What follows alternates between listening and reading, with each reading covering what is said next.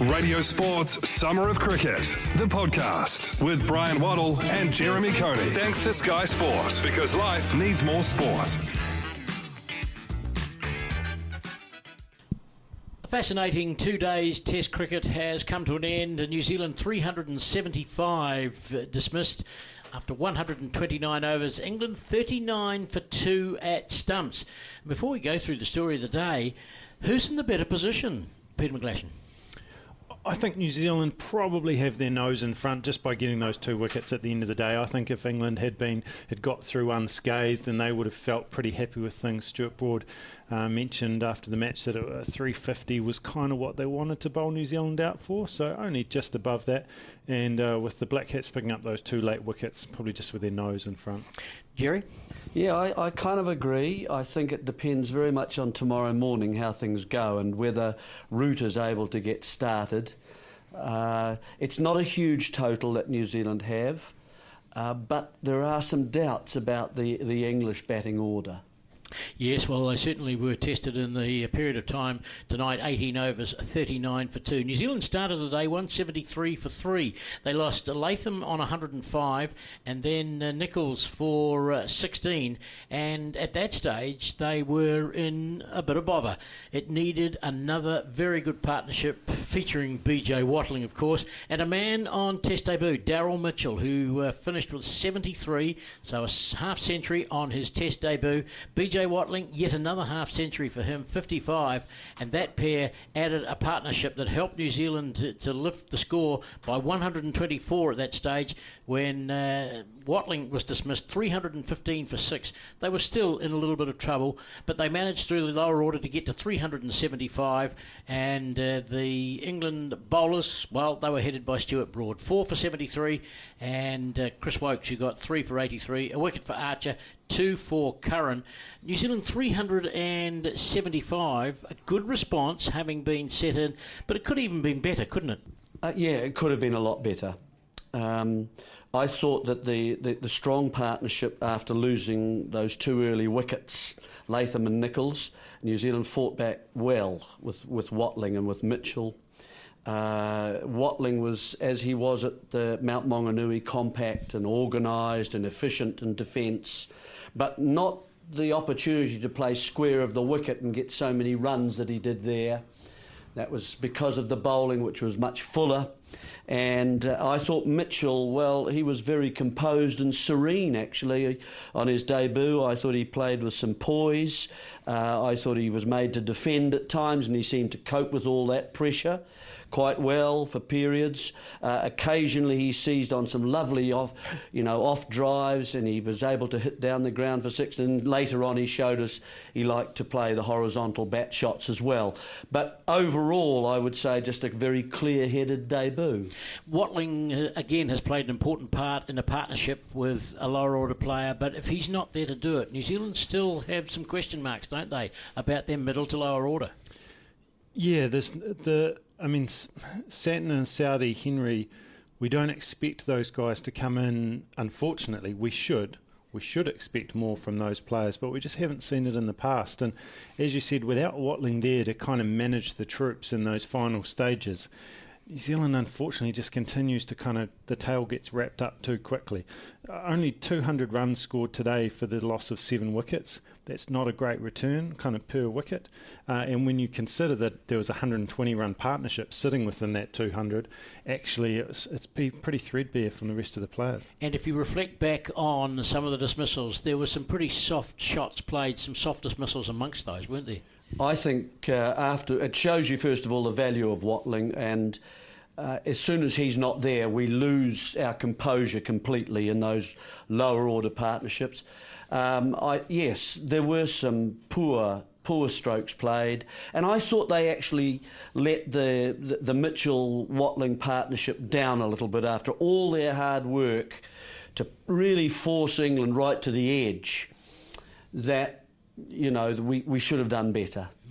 Well, their partnership was worth 124, and it came at a vital time for New Zealand. They took the score through to 315 for the loss of 6. That was when Watling was dismissed. Mitchell followed soon afterwards, and at 330 for 7, there was a little bit of hitting from Tim Southey, who showed the talent that he has with the bat, but we don't see it often enough.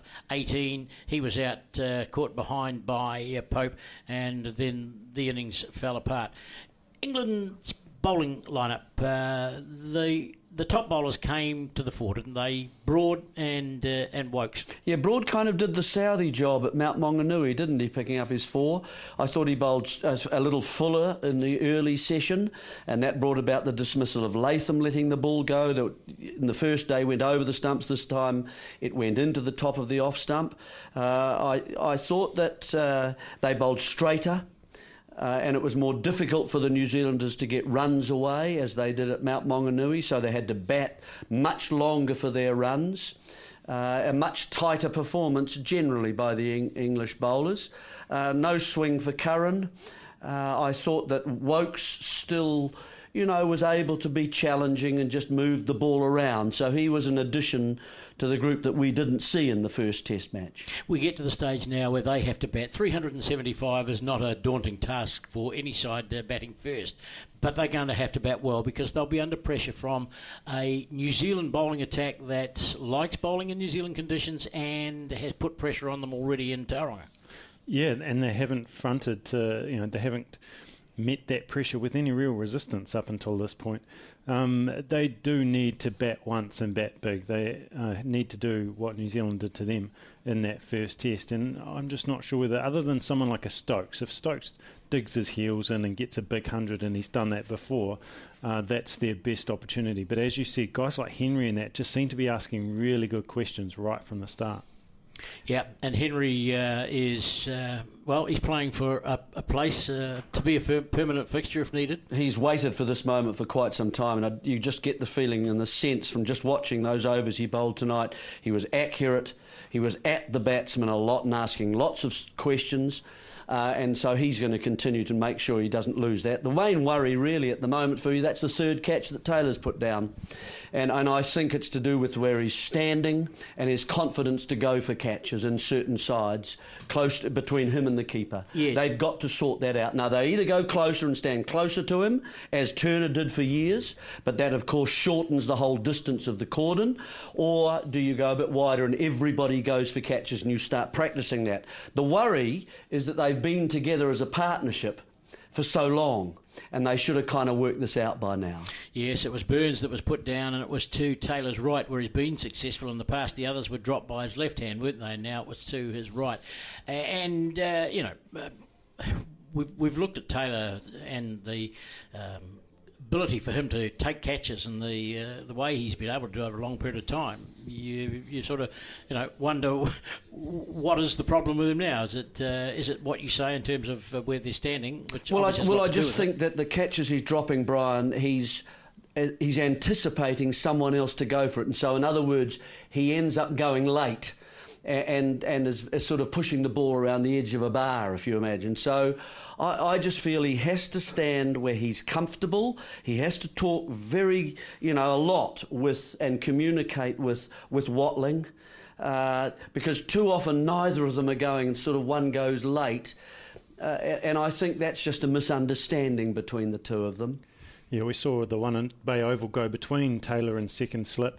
And that one really was sort of between Taylor and the wicketkeeper. So for me, it's when the percentages start to get to the point where it's kind of 50-50 or 60-30 as to whether or not he's taking the catches, that's not really good enough for a top quality slip. No, it's almost to the stage, Brian, where they've both got to go.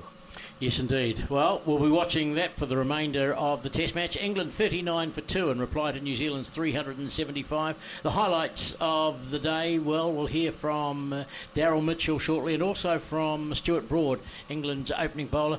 So the highlights of the day were a partnership for the sixth wicket, 124 between BJ Watling and Daryl Mitchell. So Watling facing up to Woakes now, wide on the crease as Woakes. Forward comes Watling, gets a thick outside edge. down to the third man fence for 4. Here's Curran bowling to Watling, who goes onto the back foot and carves it away down towards backward point, third man for 4. On the advance, Mitchell hits high and long and beautifully for 6 over the sight screen. A towering hit. First 6 in Test match cricket for Mitchell. Broad again past umpire Damasina, closer to the stumps, driving through extra cover. Splendid shot from BJ Watling. You can hear the round of applause from the crowd. Expertly played, fuller delivery from Broad on the drive. In goes Curran again. This is wide, given width outside the line of off stump and just guided down through backward point to the boundary for 4. Mitchell waiting for Ben Stokes over the wicket, and it's pulled powerfully backward a square down to the boundary for 4. One slip in place, also a leg slip, and hit down the ground by Daryl Mitchell. Lovely shot. That's on of straights, and it's going to go to the long on fence for 4. In goes Archer, dropping under it, and it's gone for 4 byes, I would suggest. Yes, it has. Pope leaping high, trying to get his right mitt to it. Can't. It was dropped in really short by Archer. Archer at the top of his mark. Right arm over again to Watling, and he turns this, works it nicely through the onside, wide mid-wicket. It's racing away to the fence for 4. Beautifully played. Over pitching was Archer on middle and leg, and working it beautifully through the onside, out to the wide mid-wicket fence for 4. Well, here's the next delivery from Stokes, bowling to Mitchell, pulls him away on the onside, out to the boundary for 4, has a debut 50 in Test cricket and thoroughly deserved, shakes the hand of BJ Watling. That's 50 for Daryl Mitchell. Here's the next delivery to Watling, who drives down the ground, 4 more. Oh, beautifully played by Watling, majestic stroke. Curran in from the city and bowls to Watling. He's got a bit of width and he square drives out towards the boundary, and it'll bring another half century for BJ Watling. One slip in the gully in place, bowls to Mitchell, and Mitchell gets a short ball and he pulls it down towards long leg. It'll go to the boundary for 4. And then a half century on debut. Something special. Yeah, I guess if you said at the start of the game they would get 70 in the first innings, I'd definitely take it. So, yeah, it's nice to contribute to put some runs on the board and give the boys something to bowl to. What was your feeling when you were first called into the squad? Yeah, it was all pretty hectic, to be fair. It happened in the space of about, I think I was warming up for ND against Canterbury and quickly had to pack my bags and get up here. So, it's a special game, and yeah, just happy to be here. Yeah, did you think you were going to be playing when you were called up here, or just as a standby? I guess you always sort of prepare to play. With Dutchie being injured, I guess with the all-rounder, you know, there's definitely a big chance that you might get a crack. But yeah, to be able to put on the black cap's pretty special. 2 early wickets, Dade. You came out to bat. How nervous were you? Be honest. Yeah, I mean, you're not human if you're not nervous. It was nice to get some runs and sort of get that first run away and build from there. But yeah, deep down inside, it was packing it. What was your plan for the innings? Clearly, apart from the fact that you needed a good partnership, did you have any set plan you were trying to build? No, I think we're just England bowled very well. They built pressure, they set straight fields and asked good questions for a long period of time, and it was just about trying to grind it down for as long as we could. I think the wickets started to get a little bit quicker maybe towards the end here, and they obviously bowled well, but it was just a matter of trying to stay out there for as long as we can and build pressure against them. Patience was responsible for that, I guess. Yeah, obviously when you're batting with BJ, it keeps you pretty calm and always sort of helps you through partnerships. So, patience was a big part of it, and just trying to find ways to keep trying to put pressure back on them. How important was BJ? He's in great touch at the moment and plays with you. You're on your home ground. How important was he there? Yeah, obviously it's always nice playing with BJ. He's played, I'm not sure, 50-odd tests now, whatever it is, and he's an integral part of this team. He's a great leader and someone I look up to personally, so it's always nice spending time at the middle with him. You looked as though you wanted to be positive, and even early on you were walking at the bowlers early on. Yeah, I guess that's something in my game that, being a batting all-rounder, I guess I want to come out and sort of try and put a statement with the bat, and you're always trying to score runs. That's the whole point of being a batsman, so finding ways to do that. and a big shot over the sight screen down the far end off the leg spinner. Was that the shot of the day for you, or did you have another one you felt comfortable about? Obviously, yeah, that was nice. Probably my first runs I was pretty happy with, to be fair. Any time you score your first run in Test cricket's pretty special, so yeah, I'll probably remember that. And how does the team feel about the day? You've got them a couple down, 375 on the board. What's the feeling within the team? Yeah, I guess being sent in on this pitch, asked to bat, if you said at the start of that would make 370, we would probably take it. Obviously getting 2 poles tonight, it's a massive bonus, so hopefully we can build some pressure in the morning and maybe get a couple of quick ones and really put some heat on them. And bowling on this deck, you'll be comfortable doing that? Yeah, it's a nice wicket to bat on, so we're going to have to be patient at times and set some funky fields maybe and try and find ways to get them into a loose shot. But yeah, it's pretty much just going to be a grind, and that's what Test cricket is. Yeah. Congratulations on a great start. No, thank you. Cheers. Cheers. Thank you. That day. Disappointed to lose those 2 wickets at the end of play. It was imperative we didn't lose another one. I think taking the 7 wickets we were pretty happy with. The middle session didn't go to plan, but on pitches like this you have to give credit to the batsmen when they play disciplined, and Watling's done that all series. Our opportunity's there in this game. We won the toss to bowl to try and bowl them out for 350 and then bat once and big, and if you were a batsman you'd fancy your chances there tomorrow, getting through that first hour and going on. So that's our way to win this game now, is bat once and go past them. So the plan basically is to do to them what they did to you in the last Test match? Absolutely, yeah. I mean, I think from looking at New Zealand results here over a few years, it's very rare that a team win the toss and bat, because the pitches don't deteriorate. The next 3 days are going to be the best time to bat on this pitch, and we need to make use of that tomorrow. And I believe we've got the players in that change room to be able to do that, and for someone to go and score 150 plus and set the game up for us. For you as a bowler, was there a bit more there than the last game? I'm not sure, to be honest. It's been a tough tour for our seamers in extracting movement out of the pitches, and that's why you've got to give a lot of credit to the way that Wagner, Southey and Bolt have gone about the business here over the past few years. It is a tough place with this Kookaburra ball to extract movement, and you have to look at it in a slightly different way.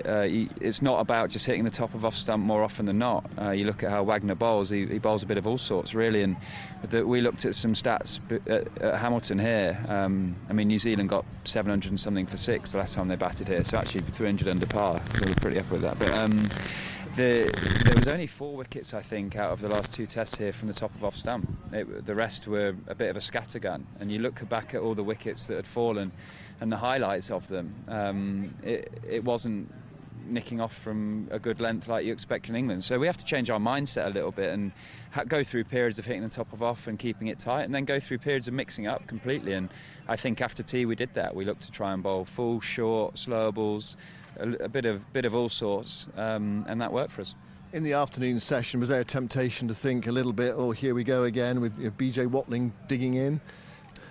Yeah, but we talked about that before the game. Said it's very important that that thought never crossed our minds. We know thoughts control our emotions, so we said that we wanted to control our attitude and effort in this game, and we did that really well. You know, we were always looking at ways to try and change the game. Watling does his game plan is to eat up a lot of balls and break the bowling unit to score runs later, and we were going to say, right, we're going to bowl a lot of dots at him and try and make the breakthrough at some stage, and we managed to do that just before tea. So we're pretty happy.